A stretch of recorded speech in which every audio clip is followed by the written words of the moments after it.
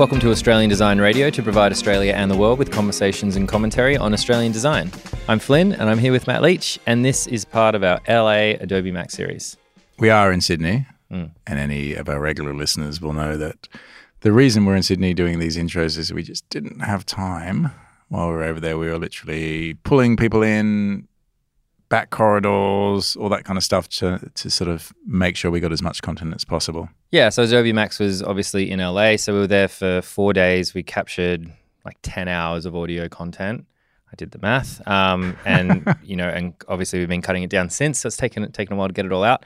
We are actually getting towards the end of our series. We've got one more after this and this was really exciting because we had Mark Heaps on. I met Mark in 2016, I think. He actually came to Australia as part of Adobe Make It. And you were super impressed with it. 'Cause I had heard of his name, but I didn't really know. And you were super impressed with him. And from that point, I started sort of following him. Yeah.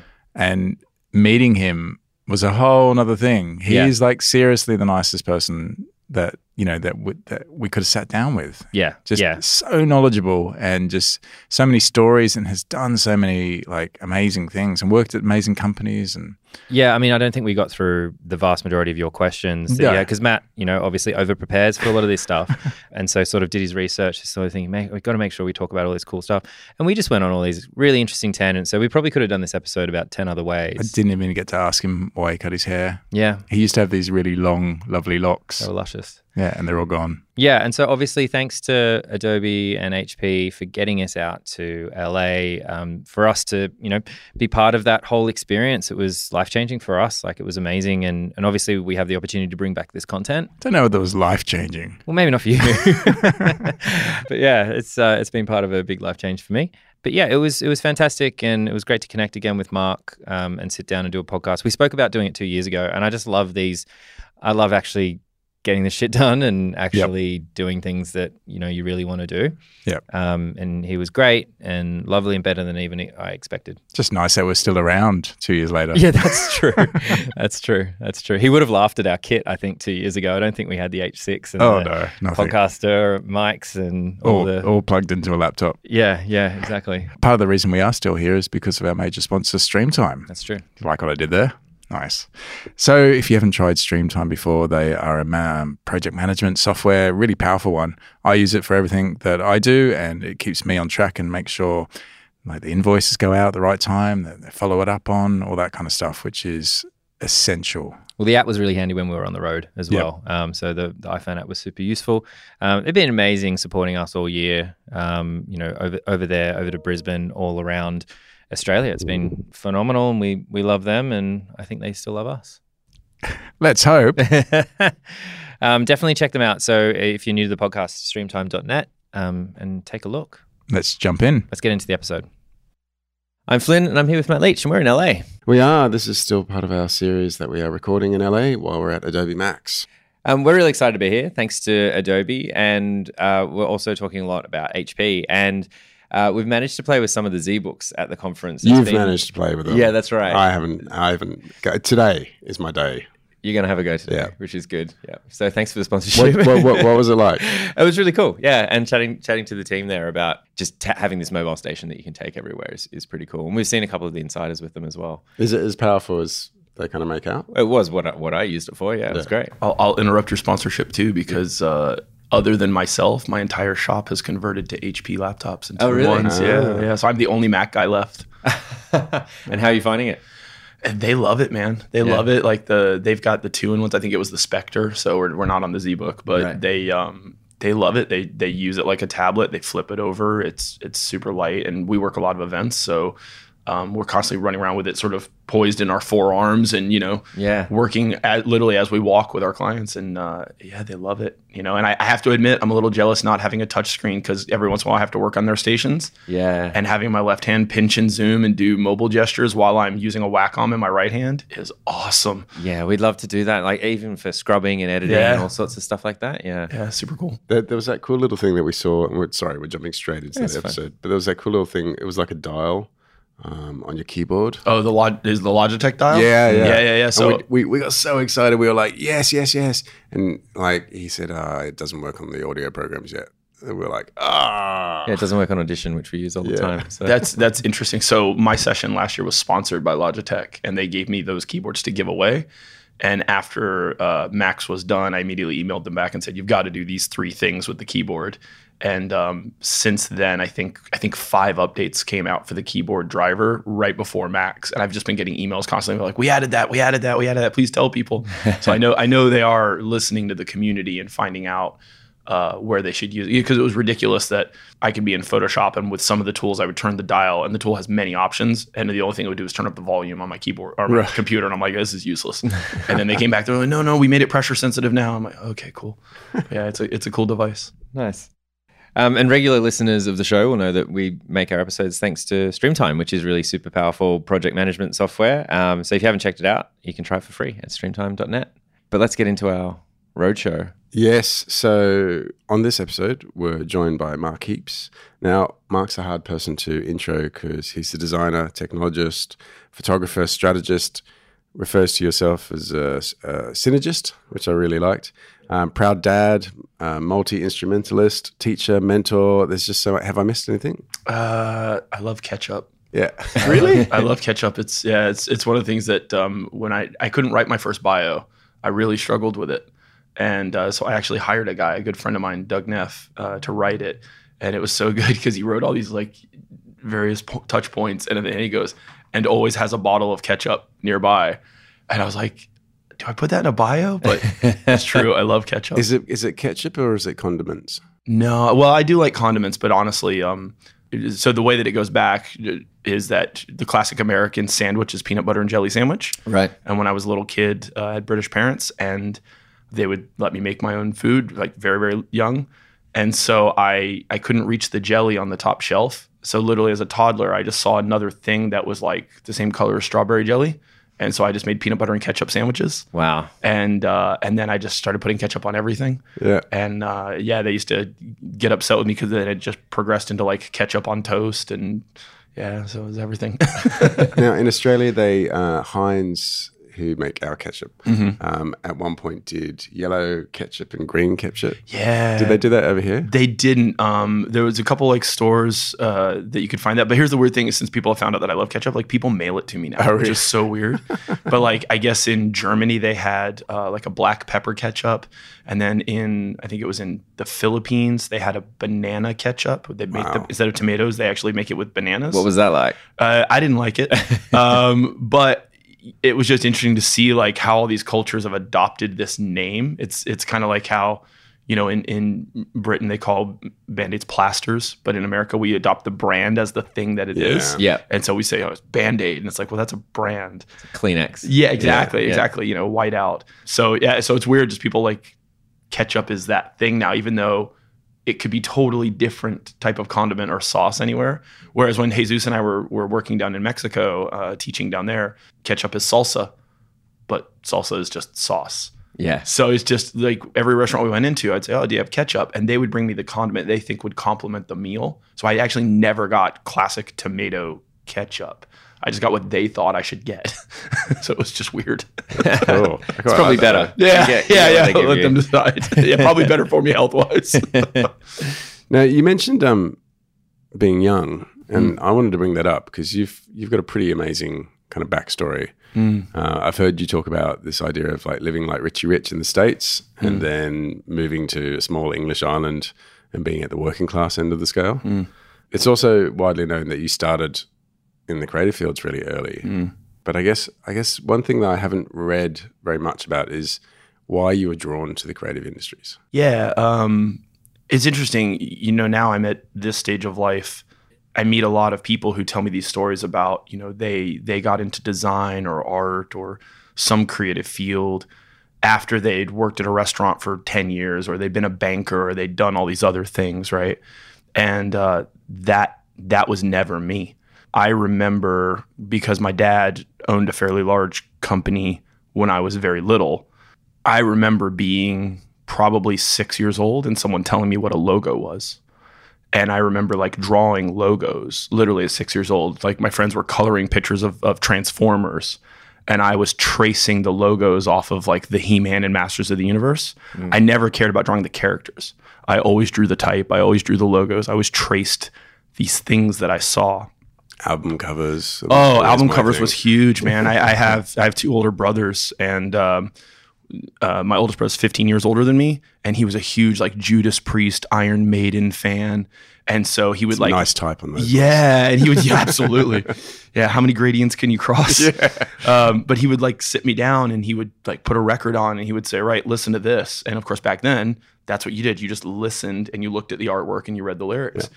And so I would get bored and I would sit there and I would trace the album art.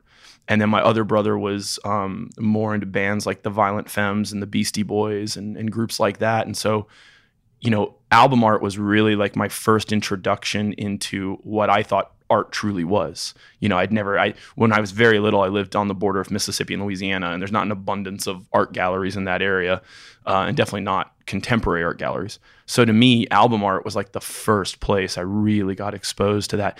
And weird flip on that, I now live in Austin, Texas, and there's a guy named Stan Hope who was a really, really famous illustrator in the 80s. And he did album covers for just tons of bands from that era, mostly rock and metal bands. And I was just walking my dog in a park in Austin, and we sat down next to each other and just started talking. And I was like, so what, you were an illustrator? And he starts telling me the albums he'd done. I was like, wow, I was tracing your artwork. Oh, wow. When I was like a kid. And he's like, oh, you ever want to come by and see like the drawings? And so we've become friends and like we message each other and we hang out occasionally. It's crazy. It's totally crazy. So yeah, that was the early days starting out. But my dad also started his career as a draftsman.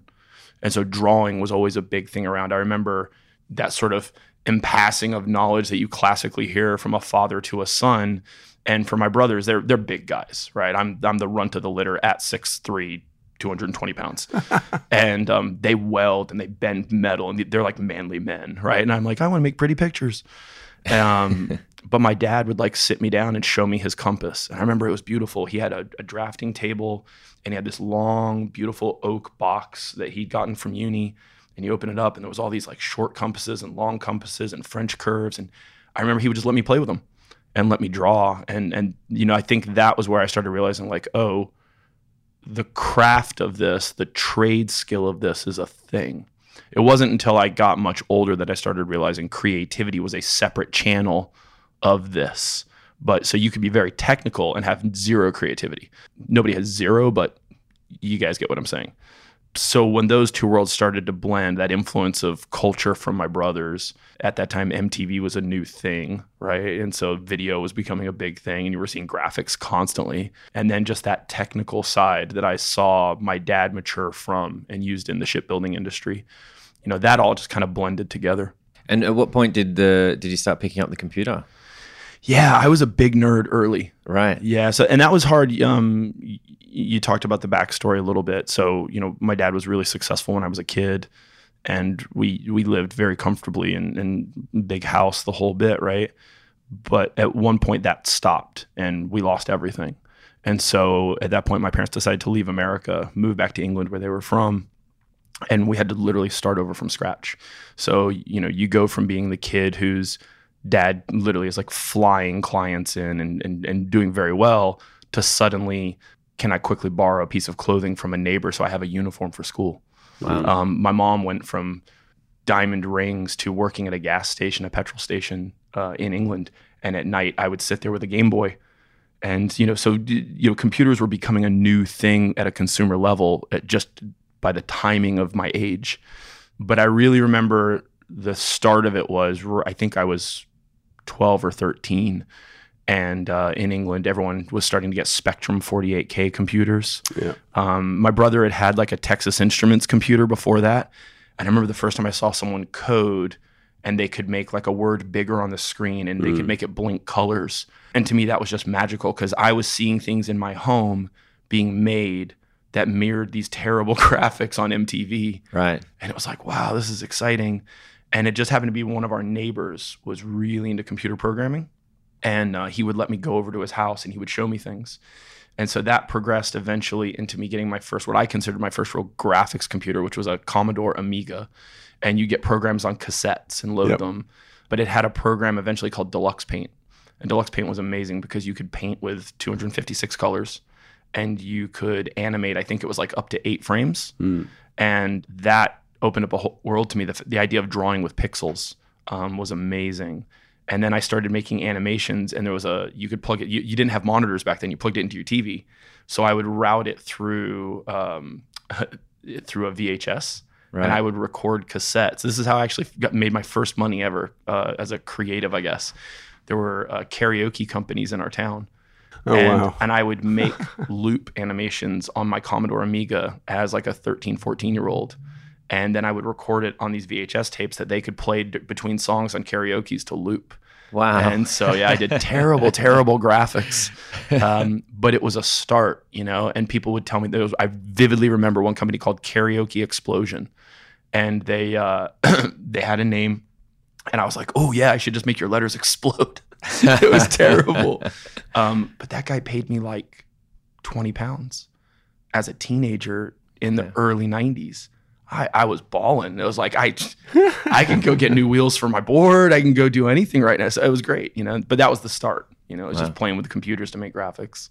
And just talking about the kind of riches to rags story that you have going there, have you sort of reflected back on that? And has that affected like the way that you run your business? And we're going to get to some business stuff later. But Yeah. First, that probably is what fueled a lot of my character as a kid, because I was very angry about it. You don't understand when you're a kid what your parents are managing.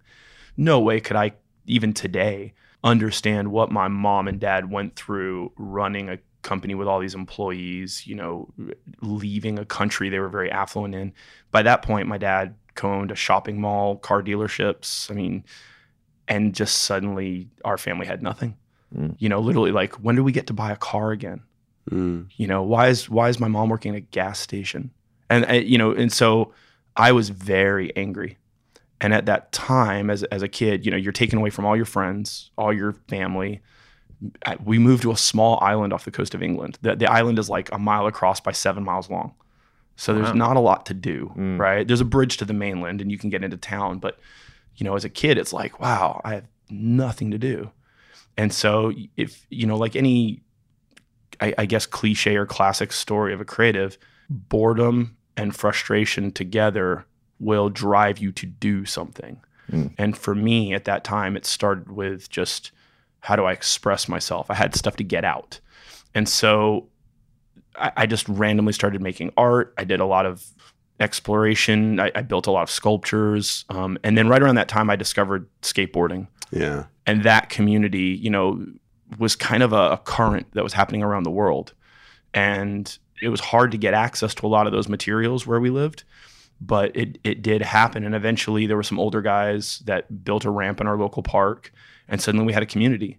And then I was seeing art on boards and t-shirts. And then I got introduced to the DIY movement. The DIY movement introduced me to bands. That got me playing instruments. That got me jamming with people. And then suddenly, fast forward, I was being productive. And I was fueled. I was never like fueled for be the aggressive, punk movement. It was just like, I just didn't want to ever be bored again. That was what I feared the most. I think, did you see some of the stuff yesterday in Adobe Max? Questlove was talking about that. He said something very similar to what you just said then, where he said, even now we all need to take a moment to sit and be bored, because that's when creativity hits. Like that, we need to disconnect. And I think he sort of says, just sit there and stare at a wall and just let it kind of come in. He was talking about doing it once or twice a month. Yeah, he said 2 days a month. Yeah. He was like, be in your pajamas, sit at your couch, and just be. And I'm learning that now. I'm not great at it. But his talk definitely resonated with me a lot. But I always find that the more I do, the more if you're open to how you manage it, the more you interconnect your projects, your experiences, your clients, they influence one another. A lot of my clients have become friends because I'm very transparent about what I'm doing for one client versus another. And they'll be like, oh, we should meet them sometime, and we're going to be in your town. We should all go to dinner. And, and it's fascinating to see how things blend and bridge across. But, my greatest fear as a young creative was being bored. And now that I'm older, people that follow me online, they see that like I go on road trips all the time. I did a road trip across America on my motorcycle last year where I was gone for 3 weeks on my own. Wow. I've taken my camper with my family out. We've nerded out our camper now. It's got like data and Wi-Fi in the camper. We've got monitor. Like, it's crazy. And no more boredom. No more boredom in the camper. You know, we work in the camper, but what happens a lot of the time is to get from point A to B, we have to drive for 6 or 7 hours. Yeah. And because Texas is a big state, you got to get out of the state. Those moments of just sitting in the rhythm of the road is where I find that boredom and peace, you know? And I love that when I came to Australia, like, you know, being in Cairns after we left Sydney and just driving up and down the coast, you know, everybody that I was there with was just like, this is boring. I'm like, this is heaven. This is great. This is so good right now. So, yeah. Do you want to bring up about being in Australia? Sure. That's where we met. Yeah, that is. Yeah, we brought you across. Well, Adobe brought you across, and then I got to meet you there, really. But that was part of Adobe Make It, which was really great. And so you were doing some workshops there. So you did some workshops for us over there, and you're doing some workshops here. So there's 2 things I wanted to talk about. One is that you're clearly very experienced with doing this. It's a circuit, right? So, yeah, kind of. And so I just sort of wanted to find out, like, sort of how you got into that rhythm of the, you know, sort of public instruction, it's sort of thing. I don't know. It's quite different because there's like workshops, there's talks, there's panels, and then there's this like learning the tools and learning the process, which I almost put into a completely different category. So how did you get into that? How do you get part of that circuit? Yeah, that's a weird one. And I know a lot of people come up to me after sessions and say, I want to do what you do. Yeah, I think there were some people behind us in the line on the way to the bash that were talking about it. Yeah. They were talking about creating online content and all this sort of stuff, and they don't have a big enough following, but they want to do it more. It's a bit weird, right? And so it's funny, a lady came up to me after my session yesterday. And so there are people that are professional instructors, they do the circuit, right? Right. And typically you see those guys are not only just teaching the sessions, but they're making products to sell because their brand is, their product is themselves. Yeah. Right. And I've got nothing that I really sell. To me, this kind of, I think it goes back to how did that experience of becoming a young creative, going through that transition of being an affluent family to not, it's very strange. My wife doesn't understand it. I have this very strong compulsion that I want to mentor and help anybody that's trying to come up. It's why I've never said no to any interview. I've never said no to, I will do anything I can to help people come up. I wouldn't be where I am if people hadn't done that for me. Have you still got you had a photographic studio where Yeah, we still have the like studio. nothing? Yeah, we charge nothing. I have this big warehouse studio in Austin, and we've got close to $20,000 worth of gear in there, and we charge $20 an hour. Yeah. And people can come use it, you know, as much as they want, as That's little as they awesome. want. Yeah, it's great. This year has been really exciting because we moved into a new building, and just in the last 6 months, photographers who literally picked up a camera in the last year, we've had over 9 major magazine covers shot there by them. Wow. And so it's like they tag us, and I love that. You know, I love being now I'm at a stage where I can like look at the stream on Instagram of things we get tagged in and go, wow, it's cool. I didn't know you guys got that campaign, or I didn't know you got to do that ad. And, you know, and now it's moving beyond creatives. We're getting small business owners saying, hey, I just need lights and I'm going to shoot with my iPhone. Is that okay? And they ask for permission. Yeah. And I'm like, our tagline is create something. Like, just come create something. And so, yeah, sorry, I deviated there a bit. Yeah. But the whole professional speaker circuit thing, for me, I knew that's something I always wanted to do. The very first time I went to a conference, I went and saw, the very first one was Photoshop World. And I saw Scott Kelby come out on stage. And then I saw Russell Brown come out on stage. And just immediately went, whoa, this is the first thing I've seen that kind of hybridizes everything I do, right? So as a musician and a performer, these guys are on stage in front of a crowd. And they're also mentoring and sharing knowledge. Like, this is really cool. And they're getting to make graphics. And they're getting to be creative. I'm like, this is literally all the pillars of my being, right? Like, this just completely grabbed me. Russell Brown, that first talk, literally on stage. You guys remember those overhead projectors in school where you put the transparencies on them? Yeah. Right? Yeah. So he literally had one of those on stage, and he put sand on it, and he drew with his finger in the sand and told the history of the creation of Photoshop. And then it deviated into Star Wars. But it was... What was he wearing? I think he was just wearing like a normal suit that time. Yeah, he wasn't like all character cosplayed out like normal. So for those that don't know who Russell Brown is, I mean, he dressed up as Doc, wasn't he? Yeah, he was Doc. From Back to the Future this year. Back to the Future, which was pretty and he's wild. famously always dressing up as Salvador Dali. That's kind of his thing. Him and I got to at the Creative Pro Conference in New Orleans this year. He decided to come a day early because he was giving a talk, and he asked me if I would host him to just go take photos. And so in New Orleans, I made arrangements with a local friend there, and we got access to this abandoned building. We brought fire dancers in, and he did this amazing photo shoot and editing all on his phone. On his phone? On his phone, yeah. So he shot literally like people dancing with fire, and you can see them on his Instagram. But yeah, they were twirling fire, and we're at dusk. The light was horrible. We're using Luma cubes to light so they all fit in our pocket. And then literally at dinner, he's like, I'm going to move that fire over. And he was photoshopping on his phone and moving things around. And it was, you hear Adobe talking about like mobile is the future and creatives will work there. And then you hear like the old salty designers going, that's BS. Yeah. Like you're never going to be able to get away from a desktop. Like, sure, that's fun and cute and do that. And I tell you what, that's the first time I saw someone work, what I call from pop to post, the shutter through to the deliverable.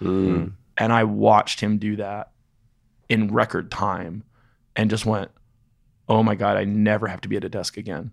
Wow. Now sure, long form document publishing design, things like that. Sure, that's a ways away. But as far as like graphic creation, he totally proved me that day that you could do it. And he did it, with a phone and less than $300 in lighting equipment with photos that I would absolutely sell and use on a client project. So yeah, it was amazing. Did he have access to any software that we don't have? That I don't know. It looked like he was using an array of like Photoshop Mix and some of the other things that are available on the store.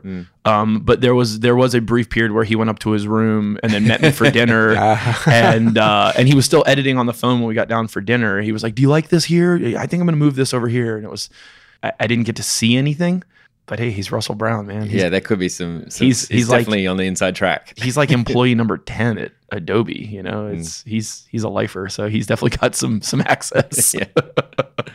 I wanted to ask, when you're planning for those kind of that speaking and workshops, is it different? Because you do a lot of teaching and a lot of mentoring. How is it different? In the way that you prepare for them? Yeah, so that's, I actually never planned on being a teacher. But I was lucky early on. I worked at an animation house and I needed extra money. And one day the producer from the animation house, we were one of the first animation houses to do full episodic cartoons in Flash for the web. Everyone else was doing like little tidbit funny quirk, and we were like, episode 17 of this show, and we did all kinds of crazy things. But that guy said, hey, there's a local college in town that needs a Photoshop teacher. Their teacher literally just left mid-semester, and so you should come over and meet the dean, blah blah blah. It was a very long story there, but I became a teacher.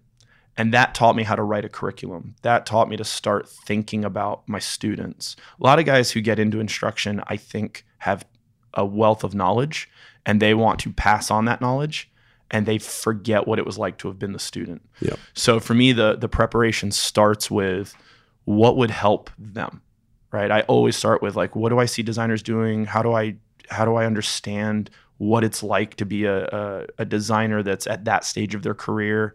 I said earlier, I observe hundreds of designers a year, get to look tons of work and files. And I take notes and I pattern like, wow, I consistently see nobody doing this. That's a thing that would help. So I do the research that way. I'm always fascinated by their influences as well. And that's the thing that seems to change for younger students is that their influences are completely different to my influences. And completely different to the class I taught 2 years ago. And I always think always tell teachers to kind of work out what their influences are, because that's how you can speak to them best. Yeah, that's great advice. Yeah, understanding your audience is definitely the key point. And I even joke now saying, I can't understand what it's like to be a kid in the Snapchat generation. Yeah. I thought about getting it. And then one of the younger designers that works with us is like, you don't need Snapchat. Yeah. And they're probably right. So it's going to get harder for me, to be able to relate to them, I think. But I don't have to understand them. I need to listen. Yeah. right? And that's the other thing is a lot of people that are on this circuit, I think, sort of take an authoritative approach, like, oh, I'm here because I'm the authority on this subject and you need to listen to me. And I had a guy last year at Max when I taught, and he said, hey, we do have that feature. Because I had said, yeah, I just wish we had this. And he goes, that exists. And in that moment, I realized I could have been like, oh, divert, like go to the next subject. This guy embarrassed me in front of 400 people. Yeah. And I went, really? Where? And the guy's like, it's stupid. It's hidden under 2 menus. Go find it over here. And I was like, oh, wow. And literally in front of the class, we all learned. Mm-hmm. So the goal for me is at the end of that moment, they're going to forget that I looked stupid for a second. They're all going to remember that tool existed, right? So for me, it's like just being willing to listen is the best preparation. And the other thing that I do is I share a lot of my class demos early with people and say, hey, do you find this valuable?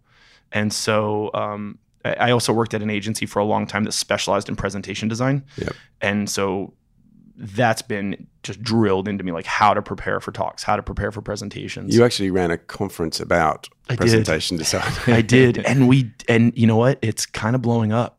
Yeah. We didn't expect it. The founders of Creative Pro Week very graciously said, we'll let you have a day to add to the conference.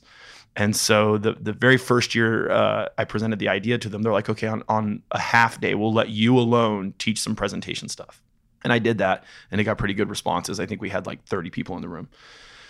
This year came around and said, hey, I want to do that again, but I want to bring in like industry bigs, guys that really love presentation design. And you have to be careful because people go, oh, PowerPoint. And you're like, well, the media, the tool is PowerPoint, but that's not what presentation design is, right? And so like Joe Buchwald, who designed with his team all the graphics you see at Max, like the keynote opening graphics, all that, he was our opening speaker.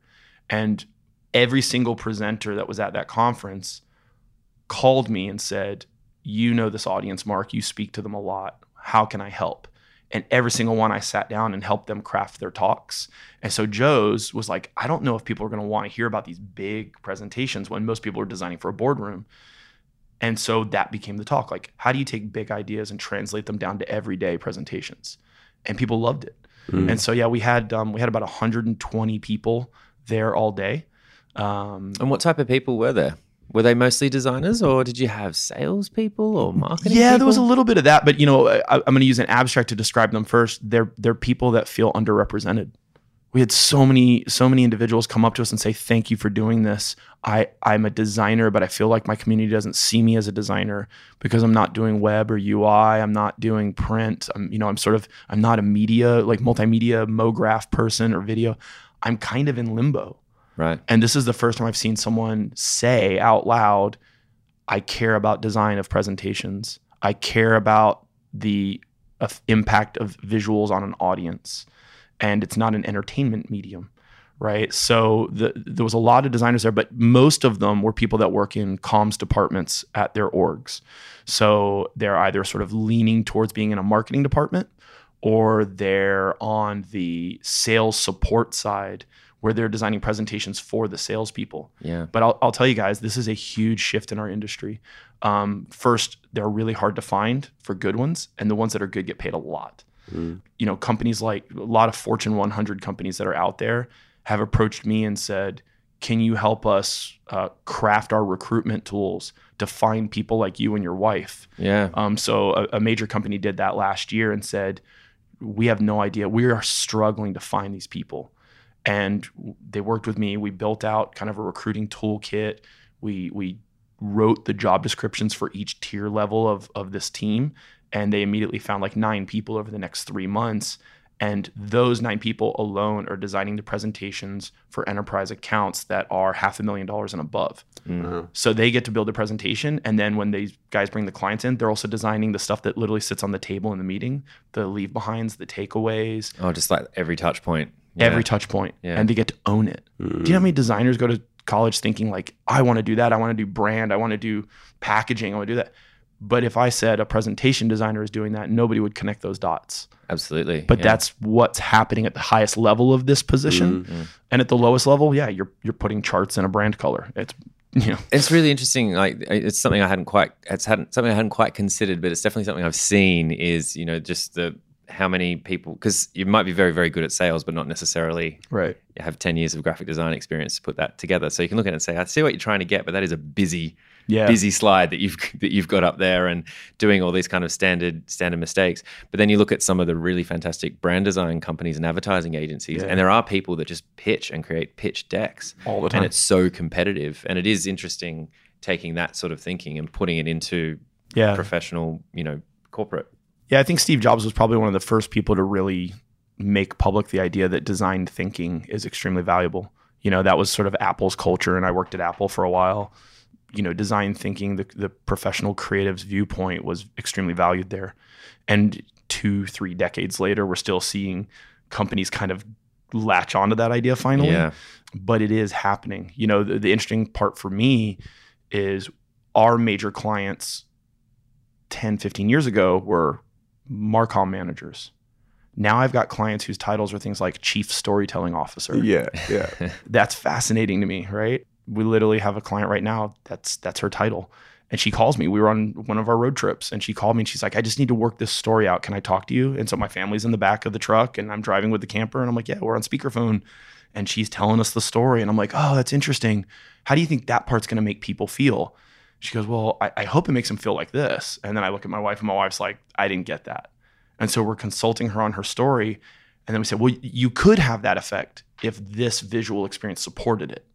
So sometimes it's the narrative, sometimes it's the design, sometimes it's thinking about how do you make people sit in the room?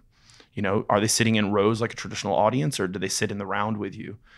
Do you need to be at a podium, or do you do this through like a secondary device experience? So this is like the new world for us. And I think it's literally in its infancy right now. People like Nancy Duarte, Gar Reynolds, Guy Kawasaki, they've talked about presentation design for well over 10, 15 years.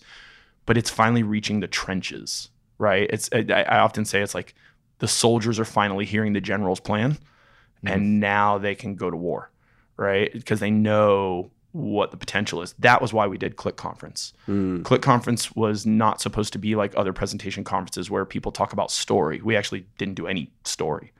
We did everything about what is the impact on the audience of design. So this is how granular it got. My wife gave a talk there that was 10 alternatives to bullets in a presentation. And it got some of the highest ratings of the event because attendees that are working on these crappy presentations for their managers just went, that's something I can take back. You just gave me 10 ideas and taught me how to think differently about that content type. I can animate, I can do all this. So we got all kinds of feedback. Even now we get comments in emails saying, look what I did. To me, that's when I know we're being effective as an instructor. A young lady came up to me yesterday after my session at Max, and she said, hey, I came to your class last year, and I just want to show you something.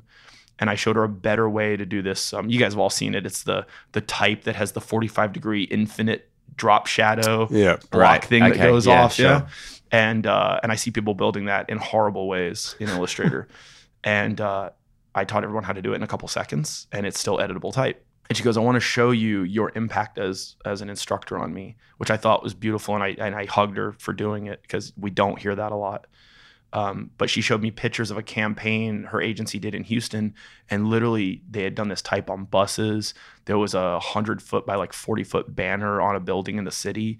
And she's like, that client did exactly what you said. They came to us last minute and changed text, and we had to rearrange things. And she goes, I didn't do any late nights, any weekend work.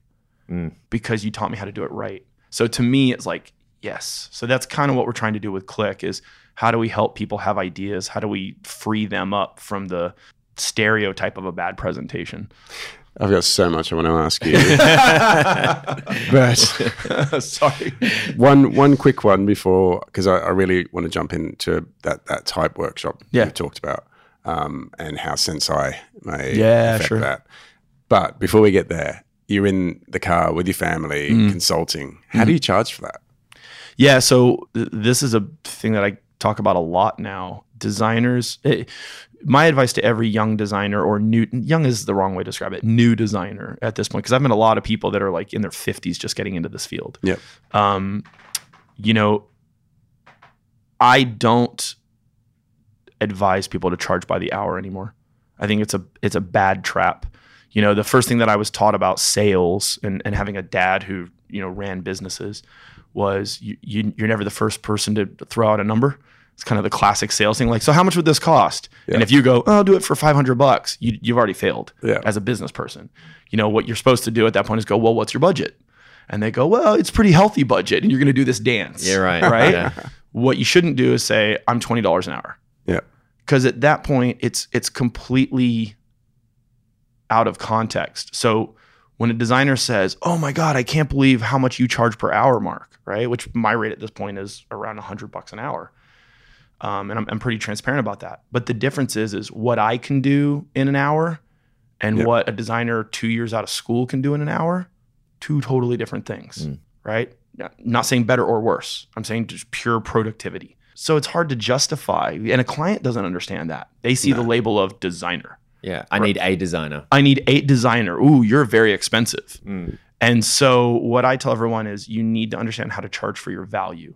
So you need to be talking to people about how much did that project cost, right? Clients also hate change of scope, you know, processes on their invoices. Like, oh, you already burned all the budget and I got to charge you a little bit more. They don't want to deal with that because they have to go to someone and ask for more money, and that makes them look bad. Yeah. So for me, it's like understand the value of the project, understand what that project would normally cost, and then also understand what is the value of it to them, right?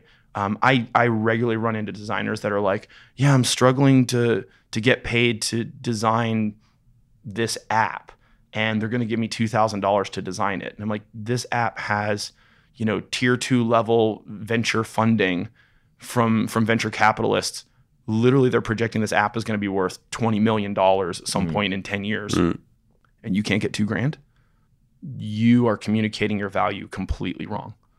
And so for me, it's got to be that you understand the value of your job. And you won't understand that unless you're working with other creatives who are either freelancers, or if you're at an agency talking to the account managers and saying, how do we price things? How do we value things? How do you sell jobs? I was very aggressive when I worked at agencies, going up to account managers and directors and saying, what's this account worth? How do we get there? I would want to know. They would give me a small job. This is doing a week. So what are they paying for this? And some managers don't want to tell you that. Yeah. Right? Because then they're like, oh, you might be asking for a raise, and that was never the case for me. I just said, look, I need the context in my head. Is this like I don't want to kill myself all weekend for something that my team isn't profiting from? What's the strategy? And that's when I started hearing about value. The account manager would tell me, well, yeah, we're not going to make anything on this one, but this keeps us in the view of this client. And I want us to be present, and I want them to be aware of us, insight in mind. And so that taught me a lot about, hey, don't rob Peter to pay Paul. Understand the big picture. And that was a turning point for me as a business person in creative. Now, jumping back into what Sensei, because obviously at Adobe Max, we've seen loads of stuff that Sensei can do. And as a writer of curriculum and a teacher, I've been sitting in the back going, wow, that whole class is pointless now because they can just do that happened to me. we also had I think there was it InDesign? The guy was up there saying he wrote a book about this a couple of years ago, and now it could all be condensed into a paragraph. Into one line. Into one line. And then he sort of showed a whole nother trick. He said, and here's another sentence. That's kind of brutal, isn't it? Yeah. You know, like, but yeah. And particularly, like, I know you've taught classes about how to, retain type, but be able to kind of, do some crazy stuff with it. And one of the programs we saw in Sneaks was a click of the button. Oh, yeah. Yeah. As soon as that one happened, it couldn't have been more perfect.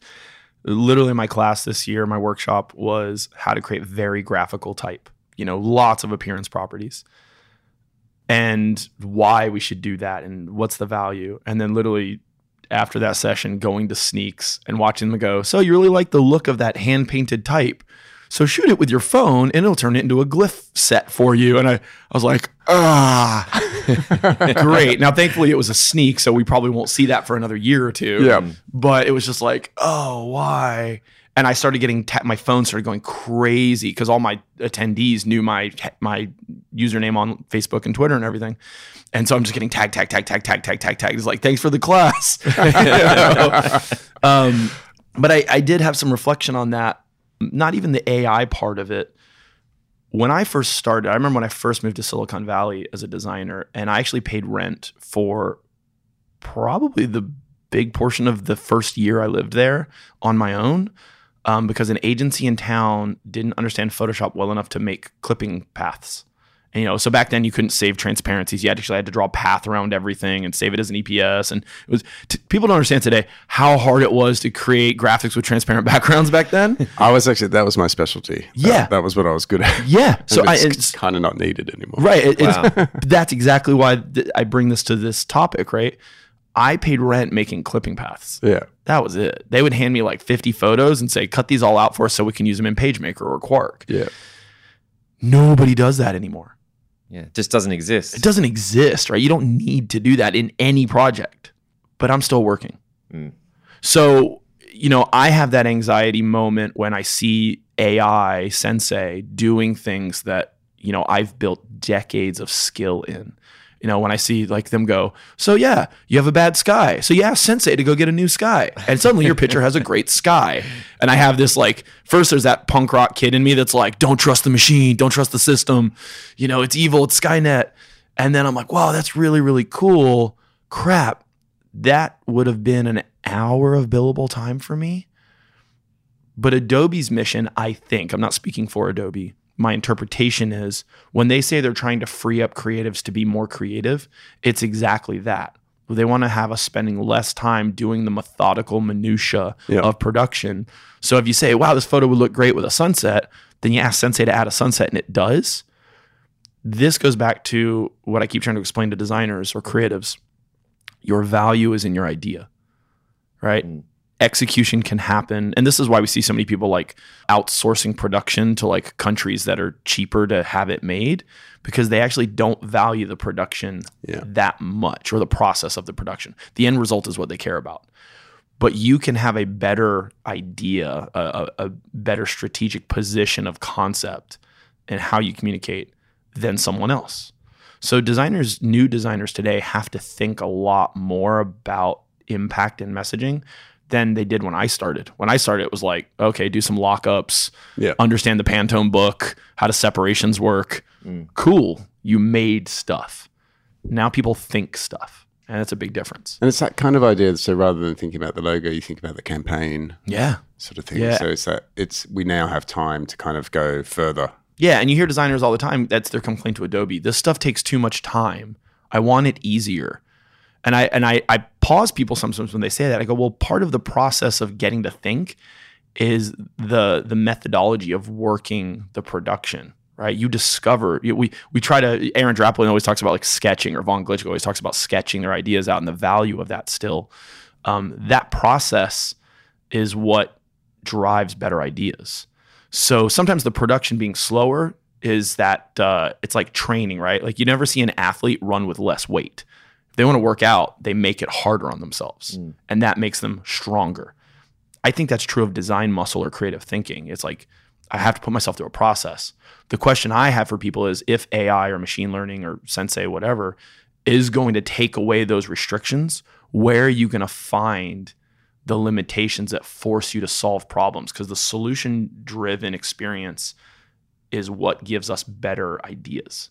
So now, how do I make it harder on myself? Not harder as in painful, but maybe this is what Questlove was talking about, like make yourself bored. Yeah, schedule you need that time. resistance. You need that. Yeah, you need that time to absolutely to work through stuff. Yeah, but to me that's really just getting to a place where, okay, what's the different position I'm going to take? So believe me, designing a logo for a major restaurant like we just did, sitting at my desk and having all the tools available to me, I was completely unproductive. I had every tool in the sun sitting in front of me at my desk, and I couldn't come up with any ideas. I went to one of the busiest, noisiest bar restaurants in Austin, and I sat there for 4 hours and I watched people and the noise of the restaurant, and I sat as close to the kitchen as I could, and I sat there with a sketchbook and drew, and I doodled, and I wrote down words that I heard people saying. Those words are now campaign elements on the wall of the new restaurant. It inspired all kinds of ideas. Maybe that's where we're going, right? But to me, The tools making it easier didn't make us better.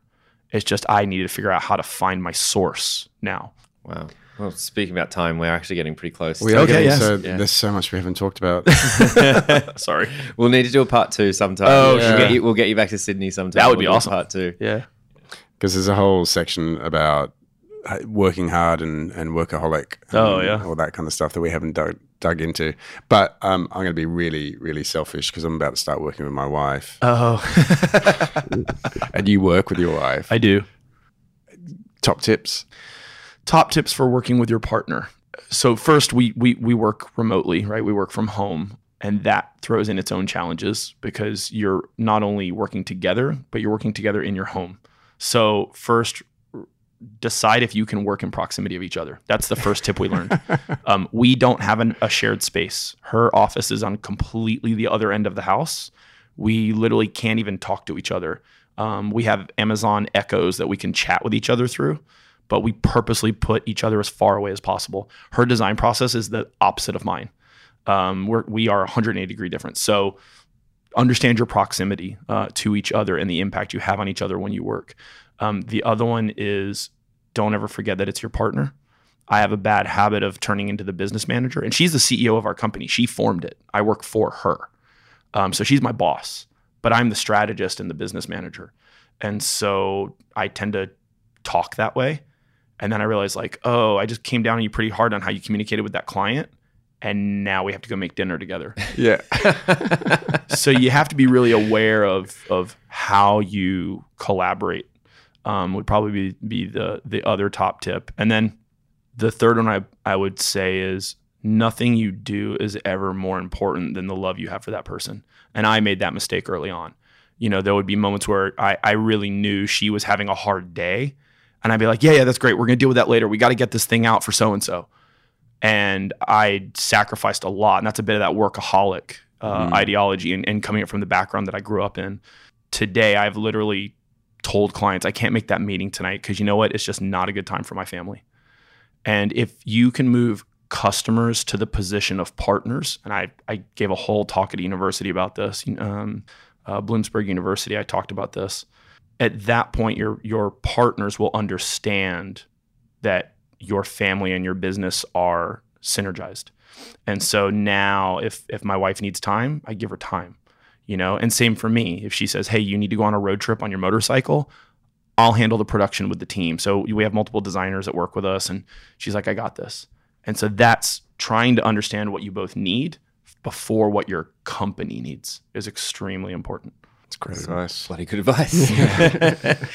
Well, thank you very much. That does take us to time. Cool. Thanks for having me. I really appreciate it. And it's always good to see you again, Flynn. And I hope I do get to come out to Sydney and hang with you guys again. Absolutely. We'd love to have you back. And so people listening to the podcast, what's the best place to find you on the internet? Where would you like to point people? Oh, man. Again, I said earlier, I'm terrible about, I don't have anything for sale or courses or anything like that. But I would say if they're interested in my wacky life and stories, on Instagram, I am at Life by Pixels. You can see a lot of what we're doing behind the scenes with our clients, projects, events, the road trips that we work on. There's also now a Facebook page, which is facebook.com/lifebypixels. And so I do contests and giveaways there. A lot of time there, people message me and say, how do you do this technique? And I'll make a very quick 2-minute video tutorial. It's low budget production, kind of screen grab, but I just want to solve problems for people. And then if it's industry related news, I'm probably a few degrees separation away from the people at Adobe and announcements that I think a lot of people in the field miss. I always rebroadcast those things on my Twitter account, which is at Life by Pixels as well. So one of those three is probably the best way to engage. Fantastic. And any listeners that are more interested, because seriously, we hardly got through anything that we went to. I talk too much. But there's some, you've recently done some really good podcasts with other podcasting crews, which we've tried to keep away from all that stuff. So if they want to go and dig deeper, they can. Yeah. There's some other stuff out there. I just did the He Shoot, He Draws podcast, Voices of Impact, a few others. Self-Made Man, I have a video on there. So yeah, there's quite a few out there. Fantastic. And Matt, where can people find you? Matt_Leach. See some circles. See some circles on your Instagram page. I'm at Flynn Tracy on just about everything. And you can find this episode and more at ausdesignradio.com. And you can follow the show on Twitter, Instagram, and SoundCloud at AUS Design Radio. Thanks, Mark. Thanks very much, guys. Appreciate it. Cheers.